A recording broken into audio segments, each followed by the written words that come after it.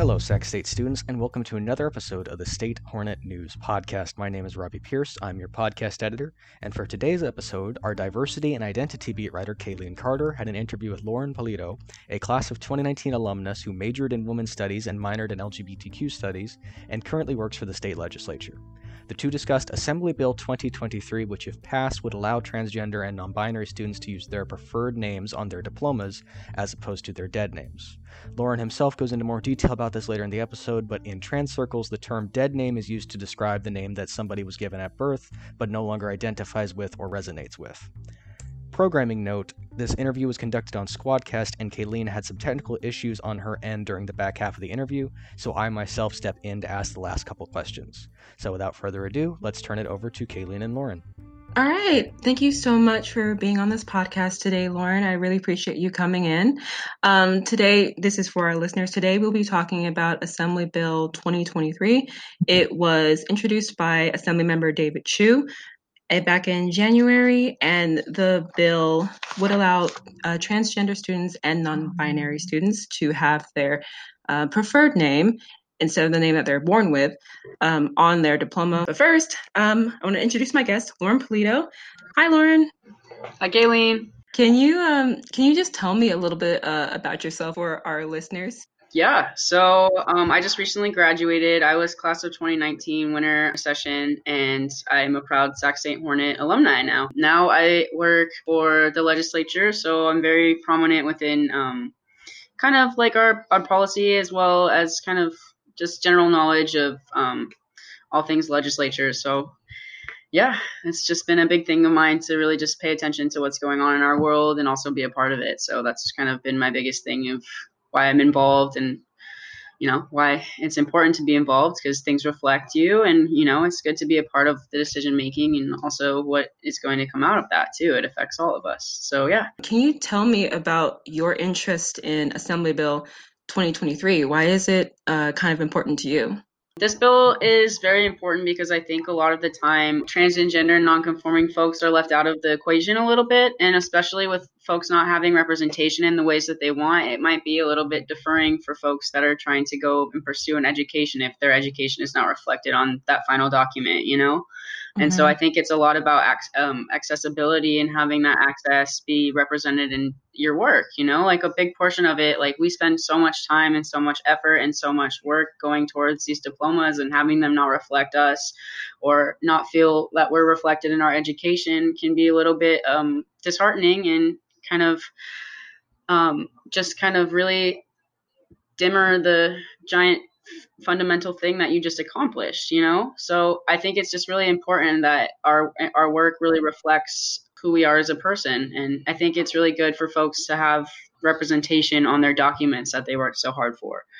Our campus, Sac State, actually just rolled out the preferred name initiative. Now, it's not anything like this bill. It wouldn't allow the preferred name on a diploma, but it does allow students to actually change their name via Canvas. Why is it important that universities and colleges kind of take initiatives like this for their students? To touch on that, it's important for students to feel very validated and they're a part of their space that they're going to be spending so much time at. Like I said before, it's a really big part of something that makes somebody, like a big part of our identities as young people as students, and to have your own place of that you go and spend so much time with and work so hard to like acquire these education degrees. It's like, if it doesn't reflect you ultimately, then you're not going to really want to go towards that. And a lot of students that don't feel that representation like are that's like a big portion of it. I know when I like get misgendered, like that takes a lot of attention off of what I was focusing on. It just kind of differs from what we were previously talking about. So for all of our listeners, dead naming is when you refer to someone as their birth name and not as the name that they prefer. Can you tell me a little bit about why dead naming is so toxic? Yeah, so coming out is never an easy topic. You have to develop that strength, and you have to develop that foundation of, having at least some support. So it's already a very tough process.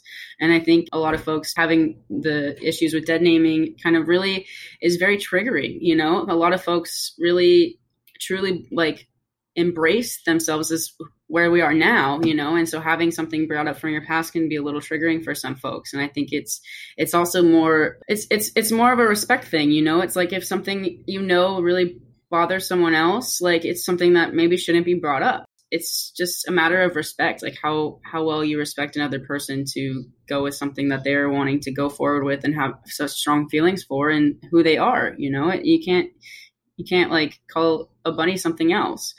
Like I said before, it does create like a kind of triggering effect, and it creates like a barrier almost for folks that are wanting to have that representation in their classrooms by not having that exact representation even be brought by their instructor. And so I think it's very important that instructors also reflect how students feel, because at the end of the day, like it is kind of based on how well we perform in the classrooms. And if that is different on something that we see ourselves reflected in, I think we do a lot better. I mean, I personally would do a lot better if I saw myself reflected in my own work. So just being able to use your correct name is a direct improvement for academic performance? Yeah, I would say so, because it takes that time away from me being like, wow, someone used like my old name, or something that I don't like agree with. That moment in the classroom is taken away where I could have been learning something that was more valuable than me being upset about someone using the wrong pronoun or the wrong name. It's like it defers my train of thought, to even have that be in communication or in conversation. So taking away from time that I would have been spending, studying or learning in the classroom by having to reflect on somebody using my name, or even having to have that conversation with other students of like why I had to change it. And then it just brings that whole idea of just, me having to explain myself to a multitude of people when that shouldn't have been necessary. And as like somebody that is considered an ally, like that is up to you to learn and to kind of navigate with us. And it's not me being like a personal trans dictionary, So it's sort of like every time you have to correct someone or explain why you have this name, it's just that time wasted that piles up. Yeah. And then, and that happens quite frequently, especially for folks that are not quote unquote passing. So yeah, it takes away that moment that could have been spent learning or in the classroom doing literally anything else. If I could ask another question, I imagine for some listeners, this might be the first time they've heard that term dead name. Yeah. Why, in your opinion, is dead name used instead of something like birth name?